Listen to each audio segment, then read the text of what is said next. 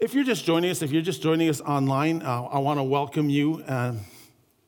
We're doing a series which is a little bit unique, and it's called The Lessons We Learn. And the uniqueness of it is the fact that we're kind of looking at both the New Testament and the Old Testament. And I have discovered as I've looked at certain statements and things that have happened in the New Testament, that there are characters that are brought up from the Old Testament. And I think that there's a reason for that. There's a reason why all of a sudden there will be someone under the inspiration of the Holy Spirit in the New Testament write something, a comment, a characterization about an Old Testament character. And it invites us to look a little bit closer. We talked about Lot. We talked about David. And David was a man after God's own heart. But today I would like to continue. It's almost one up that. When we talk about the father, the originator of the nation of Israel was a fellow named Abraham. And what the Bible says about Abraham was that he was a friend of God. That's a pretty high statement, don't you think? And it is mentioned not just once, but I believe it is 3 times in Scripture. And the fact that this statement is made about him makes this individual special, don't you think? Especially when we consider the importance of friendship. Friendship is an important thing, don't you think? Our health and our happiness depend on our friends largely. And this is particularly relevant for us, where we have come through a time where there was a pandemic that took place, and it almost was like we have forgotten how to make friends. That we need to break the pattern of learned loneliness. And I find that it's friendship that makes a church great. Pastors will come and go. There will be great times of worship, and then there'll be times where maybe another church might have a little bit worship or better worship. And sometimes you're faced with the temptation of going from one to another, but the thing that will actually keep a person in the church are the people who are there. And so that's why it's important. That's why we have things like the soup and pie, that we just want to be able to create that atmosphere. And there's a number of people. Maybe you haven't come, but you have been listening online, and you're kind of thinking of coming, or you haven't been here for a while. And there's just something about the fact that when you all of a sudden become part of a congregation, there comes a time where you kind of go past the sermons and the songs, and you get to know people. And there's this kind of a barrier, a friendship, or this kind of barrier where all of a sudden you become involved. Either it's through a small group, or maybe it's an activity that you help out in, and all of a sudden you begin to meet new people. And maybe you are here and you're kind of here for the first time, just getting to know people. Let me just encourage you to keep on doing, because it is the best part of church, isn't it? Don't you think? The times that I have enjoyed the most in my life have been the time where I've had a lot of close friends around me. There's a quote that I came across. Of all people, Cassius Clay, Muhammad Ali, the heavyweight champion boxer of the world, this guy that we kind of this super high-spirited individual, makes this quote about friendship. He said, friendship is the hardest thing in the world to explain. It's not something you learn in school. But if you haven't learned the meaning of friendship, you really haven't learned anything. That's true.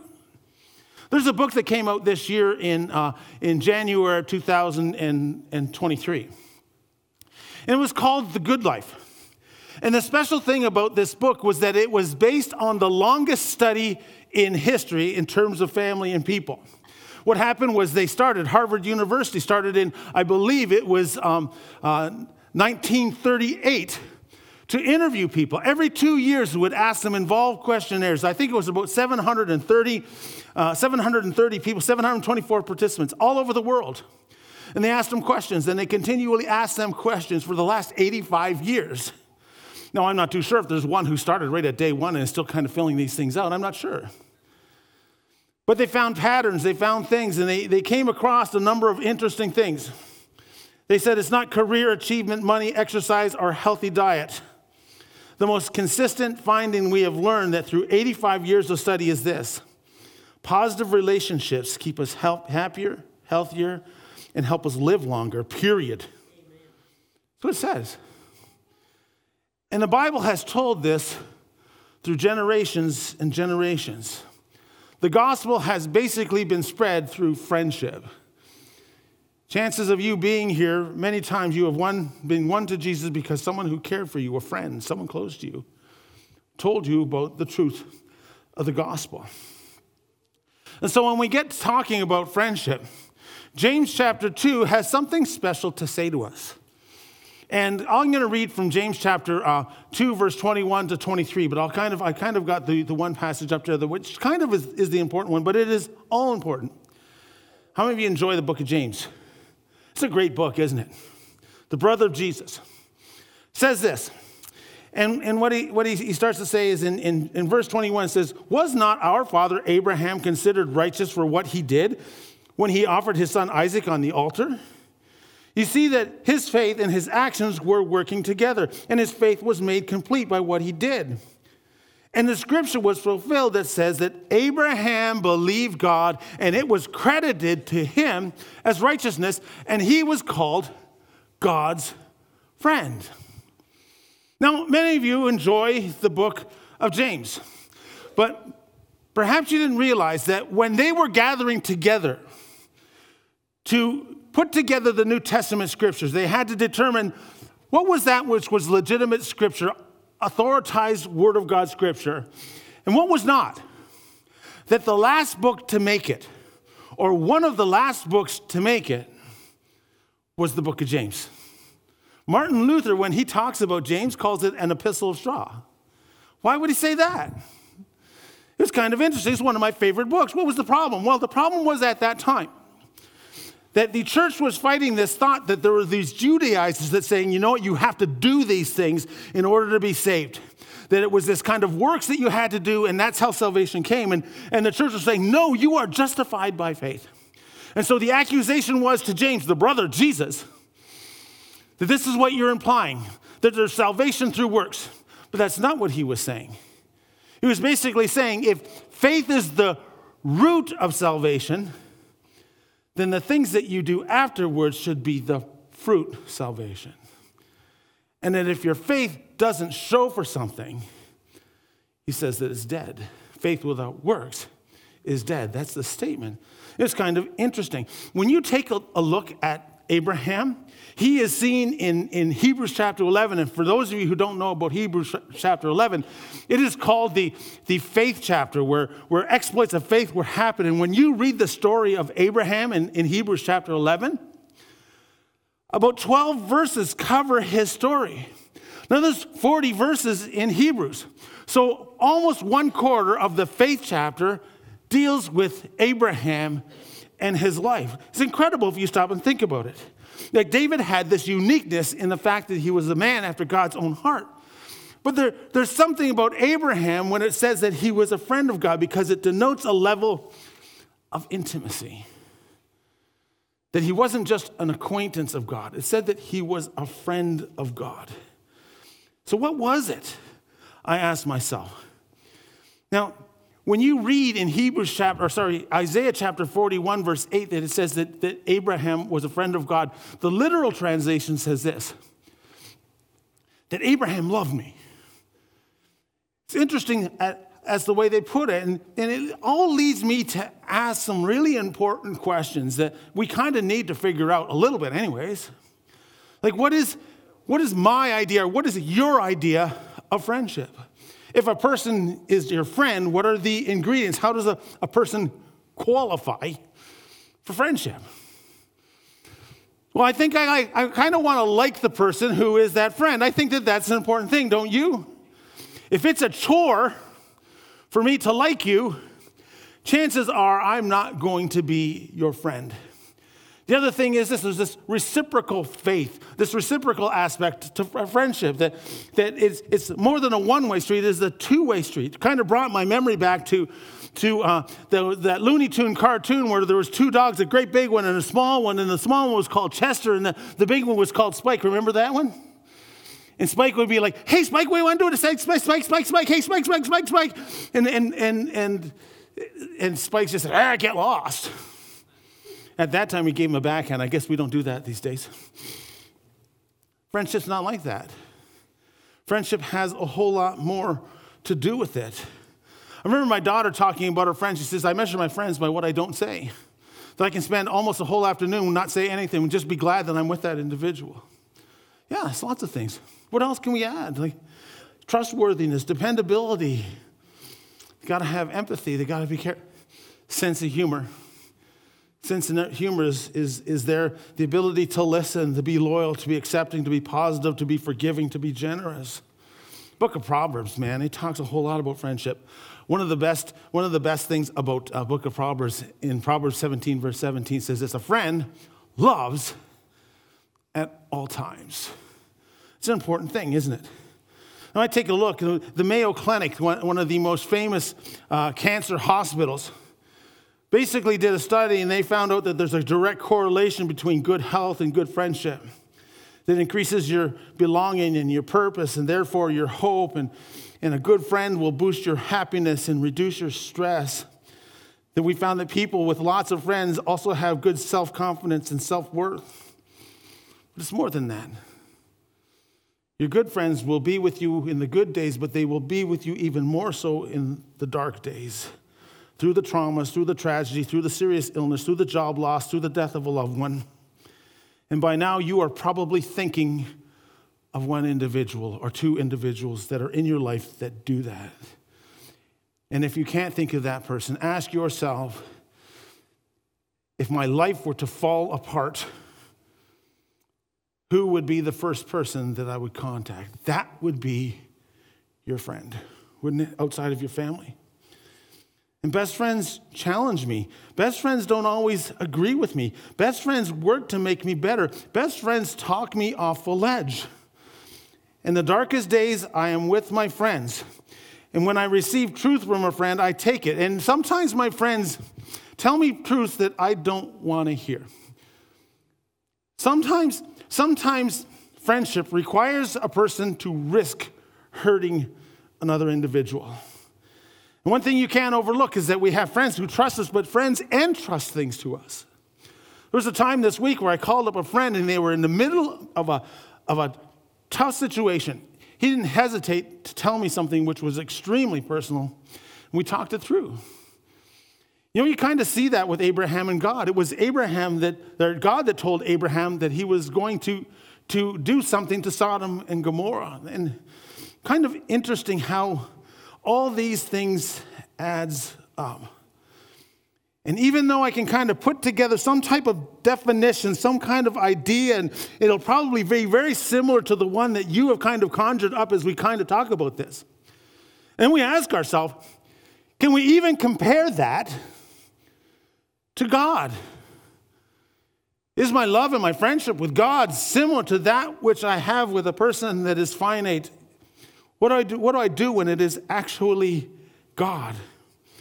And the Bible just gives us clues. In James, Isaiah, and the author of Genesis, it basically says this, that Abraham believed God, and it was counted to him for righteousness. I just wrote this down. His life exemplified believing in God, implicitly trusting God, and continually stepping into the fact that God said what he said was true, despite the times and conditions where that may have been the opposite. And as I look at Abraham, and as I call to you to look at Abraham, I have found something distinct. I think that I've made a mistake every time I've thought about Abraham. The thought when I thought that Abraham was a friend of God was that if I did these things, then God tended to love me a little bit more. But the reality is this: God can't love you anymore. God is love. So how do I become a friend of God? The only conclusion that I can come to was this: that Abram, in passionately obeying God, despite what everything else said, he believed God. And not only did he believe in God, he stepped out into that. And when he did that, it allowed himself to draw closer to the Lord. That there was a level of intimacy that was in his life with God that was rare. And I begin to ask myself, can that happen to me? Psalm 24 verse 14 says, the Lord confides in those who fear him. And so this is what I've done. If you could give me a couple of minutes.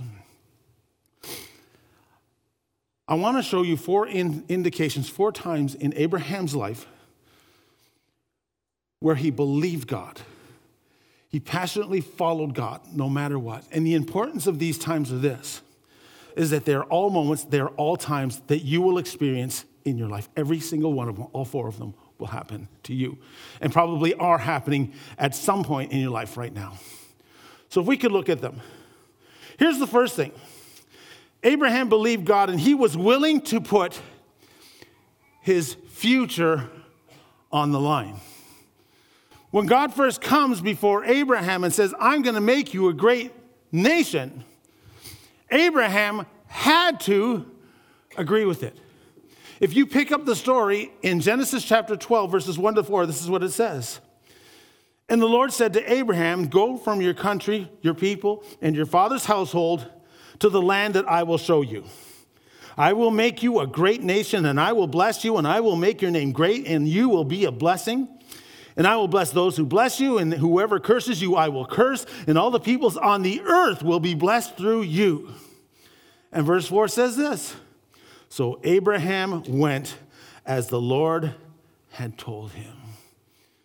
And then a few chapters later, God has a covenant that he makes, an everlasting covenant that he makes with Abraham. And you kind of sit and you look at that and you say, well, big deal. I think I could do that as well. But before you say that, let me kind of point out a few things that are important. That Abraham came from a generation of people that just worshiped idols. He didn't have any kind of models whatsoever. He was kind of going blank here. He was the pioneers. He set out and said, I'll do it, despite the fact that nobody else was doing it. The other thing is this. He came from a place called Ur of the Chaldeans. Now, history has shown us that in Ur of the Chaldeans, there is this huge temple that was built and was made there, and it was such a strong structure that building, that temple, is still around today. Chances are that Abraham saw this building when it was newer, of course, obviously. But the thing about that was that Ur of the Chaldeans was a pretty profitable place. To be able to have something like that of such magnificence, the community was doing well. And so was Abraham in all likeliness, if you take a look at what the scriptures are saying. If you read between the lines. Canaan was unproven at the very least. Hebrews said that he lived in tents. The distance between Ur, the Chaldeans, and Canaan land, the promised land, 2,400 kilometers. So basically, God was asking Abraham to get up, or Abram at that time, to get up and travel 2,400 kilometers. And he says, sure, why not? He also had no history of Yahweh.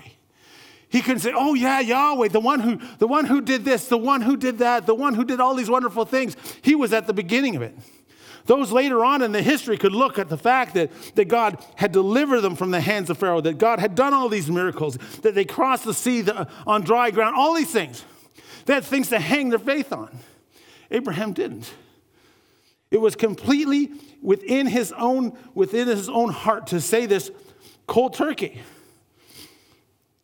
And when I take a look at my own life, I have had problems walking across the room if God has asked me.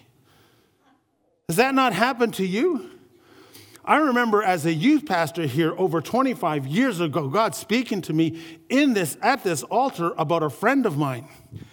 And I did not want to go to them. I said, oh, that's just me. I'm just kind of being crazy here. I'm just at the altar and God is doing something crazy and I'm just mishearing him. And so I made a promise to God that I said, listen, God, if you want me to say this to this person, then have them come walk into my office and sit on my couch. And I left for lunch right away. And I played basketball till, 3:30. And I closed my door. I don't normally close my door when I get in the office. And so what happens is I close, I got a half an hour left and this person comes in. I could hear him mumbling. Is Mike in? Oh. And he came And he opened the door and he sat on my couch, and I still hesitated. 2 days later, I told him. What a crazy thing. And so we take a look at this individual.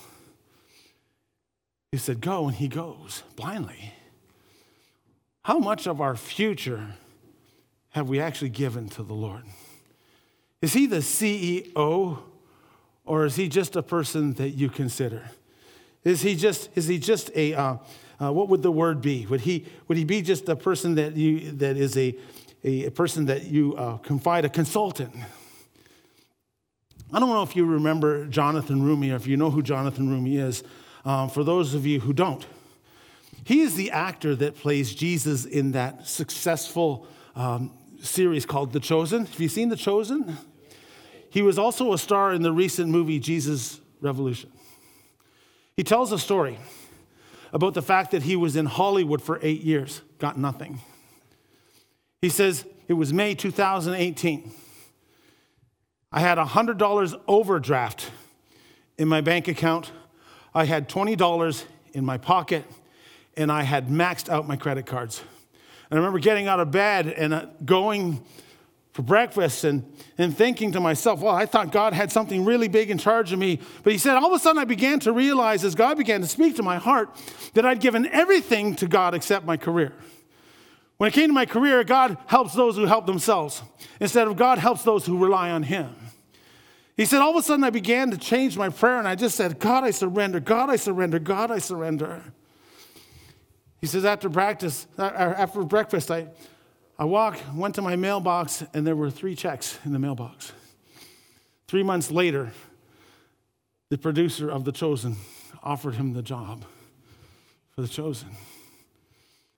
Have we given him our future? Have we believed God to the point where he said, God, your future is mine? Second one's an important one. It says Abraham was willing to put his finances on the line. If you take a look at Genesis chapter 14, verse 20, and even Hebrews chapter 7, basically says this, and it may not seem like something which is significant to you, that as God began to bless and work in Abraham's life, it said that Abraham gave Melchizedek, who was the high priest of God, 10%. And you say, well, what's so special about that? Well, this is the very first time that we actually hear about tithing. And there are people who say, well, tithing was an Old Testament institution that was brought upon by the law. The only problem with that is this, that Abraham preceded the law. The law didn't come until a couple of hundreds of years after. So before there was the institution of tithing, tithing was actually already happening and taking place. And the truth of the matter is this, and I'm not too sure if you've been a Christian for weeks or for years, but this is something that I can guarantee you, that when it comes to believing in God and surrendering your heart and doing what he says, finances will always be a thing. And the reason for that is this, that it is the closest competition to the affections of our heart. Finances will always be there. It is a powerful thing in our lives. And I'm not too sure whether you believe in tithing or not, but the truth is this. Sometimes we get the mentality is that 10% is the Lord's. The truth of the matter is this. All of it's the Lord's. Everything that we own belongs to the Lord. And when you give God everything, including your finances, you will find that God will trust you in other areas. And it's Luke 6, which just says, give and it'll come back to you full measure. But the big part of that verse is this, because the measure that you use to be generous will be the measure that God uses to bless you. If you give in thimbles, God will give you back in thimblefuls. If you give in shovel loads, God will give you back in shovel loads. That's what the Word of God says. He was able to put everything on the line, including his finances. Now it gets a little bit deeper. He was able and willing to put his frustrations on the line. Well, where do we see that? Well, let me draw you back to the attention that God said that he was going to make a nation out of him. The problem was he had no children. And so God had kind of promised him, I am going to give you someone so that your line can continue on. Now, I find myself a pretty reasonable person. And if I'm 35, I'm saying, okay, God, well, we better get going. 45 years old, I say, well, God, I'm not getting any younger. 55, maybe I got this wrong. God, can we review this again? 65. Okay, I'm facing retirement age. I'm getting really old. 75, 85, 95. And still no son. And I would imagine that there were a lot of questions and even more frustrations. What does a centenarian say to justify the fact that he doesn't have an heir and he's believing that God is wanting him to be the one to start the Hebrew nation? You know what Hebrews chapter 11 verse 12 says? He says, God used someone who was as good as dead. That's the terminology. He's as good as dead. And God somehow moved and worked in his life. And I'll tell you this, I have read the scriptures. Colossians 1:17, God holds things all together. Ephesians 1:11, that God works all things according to his purpose and his will. And let's not forget the chief verse that we use, Romans 8:28. Many of you could quote it. For we know that in all things God works to good to those who love him. And in the midst of this, I will be the first to admit to you that I have been frustrated by the fact that God hasn't done what he said he has done, even though I've kind of hung around. And I began to wonder, God, did I actually hear you right? You see, it's easy to serve God when all is going well. It's not so easy to serve God when things are not going well. And when I understand, I can figure it out, but I have a harder time serving God when I don't understand. Or maybe when I deserve it. Hey, yeah, I know I kind of wasn't disobedient. I know these things happen. Well, what happens when I feel that I don't deserve it? Well, when everyone suffers, it's okay. But what happens when I'm the only one who suffers? When God hands it out fairly, it's okay. But what happens when it's not fair? What do you do when God conceivably makes a promise that he doesn't keep? And if you're looking for some huge answer from me, I don't know. I don't know why God allows us to be frustrated, but what he does tell us is to believe. And I don't know exactly, I can't give you an answer. All I can tell you is this, that when you serve God through frustration, when he doesn't give you the answers, that there is a level of intimacy that comes to us when we say, God, I'm going to serve you anyways. Even in all the hurt, even in all the confusion, even in all the anger, I'm going to serve you. Those are the times when we really draw close to Jesus. So I'm not too sure what you're going through. I'm not too sure what to say to you. Other than this, give him everything. I don't understand. Yeah, just give him everything. Well, hold on a second. This is not fair. Let God do what he has to do in you and don't figure it out. And you will draw close to Jesus. There is an opportunity for you to draw close to Jesus like never before. He was willing to put his frustrations on the line. And now the crescendo. He was willing to put his family on the line. We all know this story. Most of us know this story, don't we? Genesis chapter 22. Everything's going well. They got a baby. Baby is probably about 15 years old at this time, which means that Abraham is 115 years old. And God wakes him up and says, listen, I want you to sacrifice your son. Excuse me, God? Did you say you wanted me to sacrifice a bun? No. I want you to sacrifice your son. And all of a sudden, I'm not too sure exactly all the things. I think a key part of that passage is Genesis chapter 22, verse 8, where Isaac says, hey, Dad, where's the sacrifice? We're going to give a sacrifice. Where's the sacrifice? And his statement is this, son, I believe that God's going to provide a sacrifice. And I'm not too sure the ins and outs of all that. It's such a confusing story to me as I read it. I would imagine that God is just trying to test him and there wasn't anything there. The one thing I do know is this, is when it comes to my faith, God can kind of do anything he wants to me. But when all of a sudden, my son is on the line, my mother is on the line, my brother is on the line, my father is on the line, that my faith issue goes up exponentially. Have you ever prayed this prayer? God, you can do anything to me. But my daughter is suffering right now. And if it's possible, can we trade places? I don't know if they can bear that burden, and I don't know if I could, but I would rather put myself in that place rather than watch them go through those places.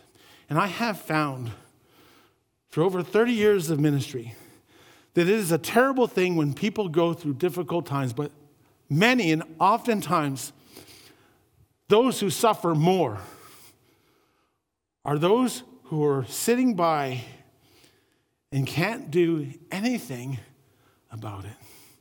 Does that resonate with you? Have you had that happen in your life? Maybe you're going through that right now. You just had a baby dedication. I think that God was in that.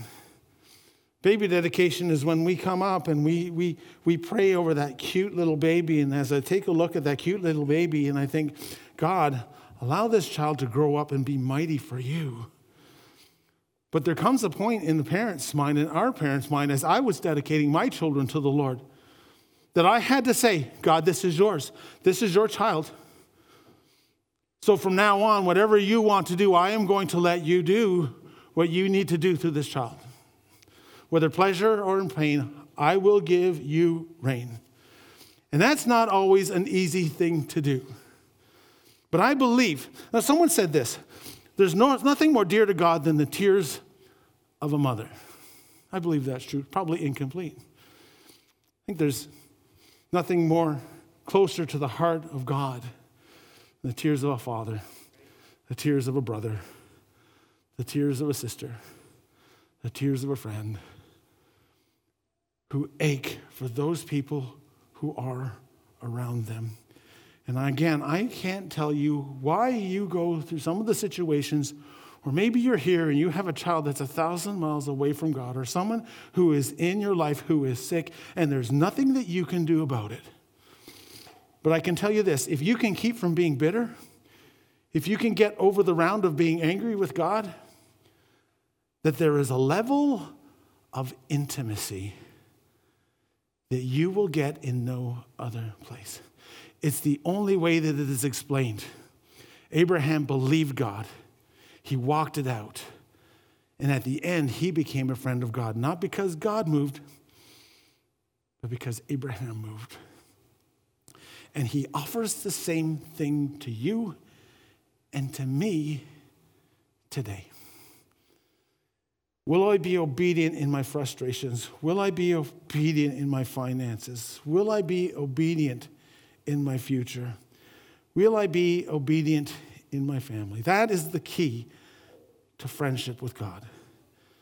It doesn't make God love you anymore, but it allows there to be a level of intimacy with him.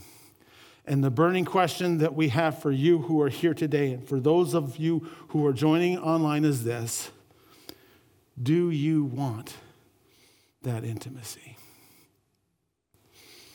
So God, I just pray right now in Jesus' name that you will move in a powerful way.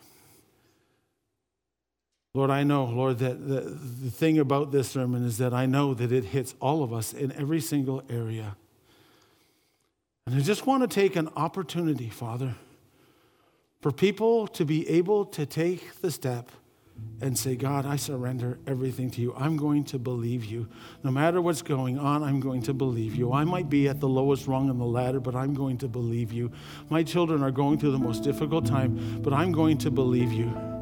God, my finances I give to you because I believe that it's for you, Father. And Lord, when I give to you, the happiest I'm going to be is when I give to you, Father, everything.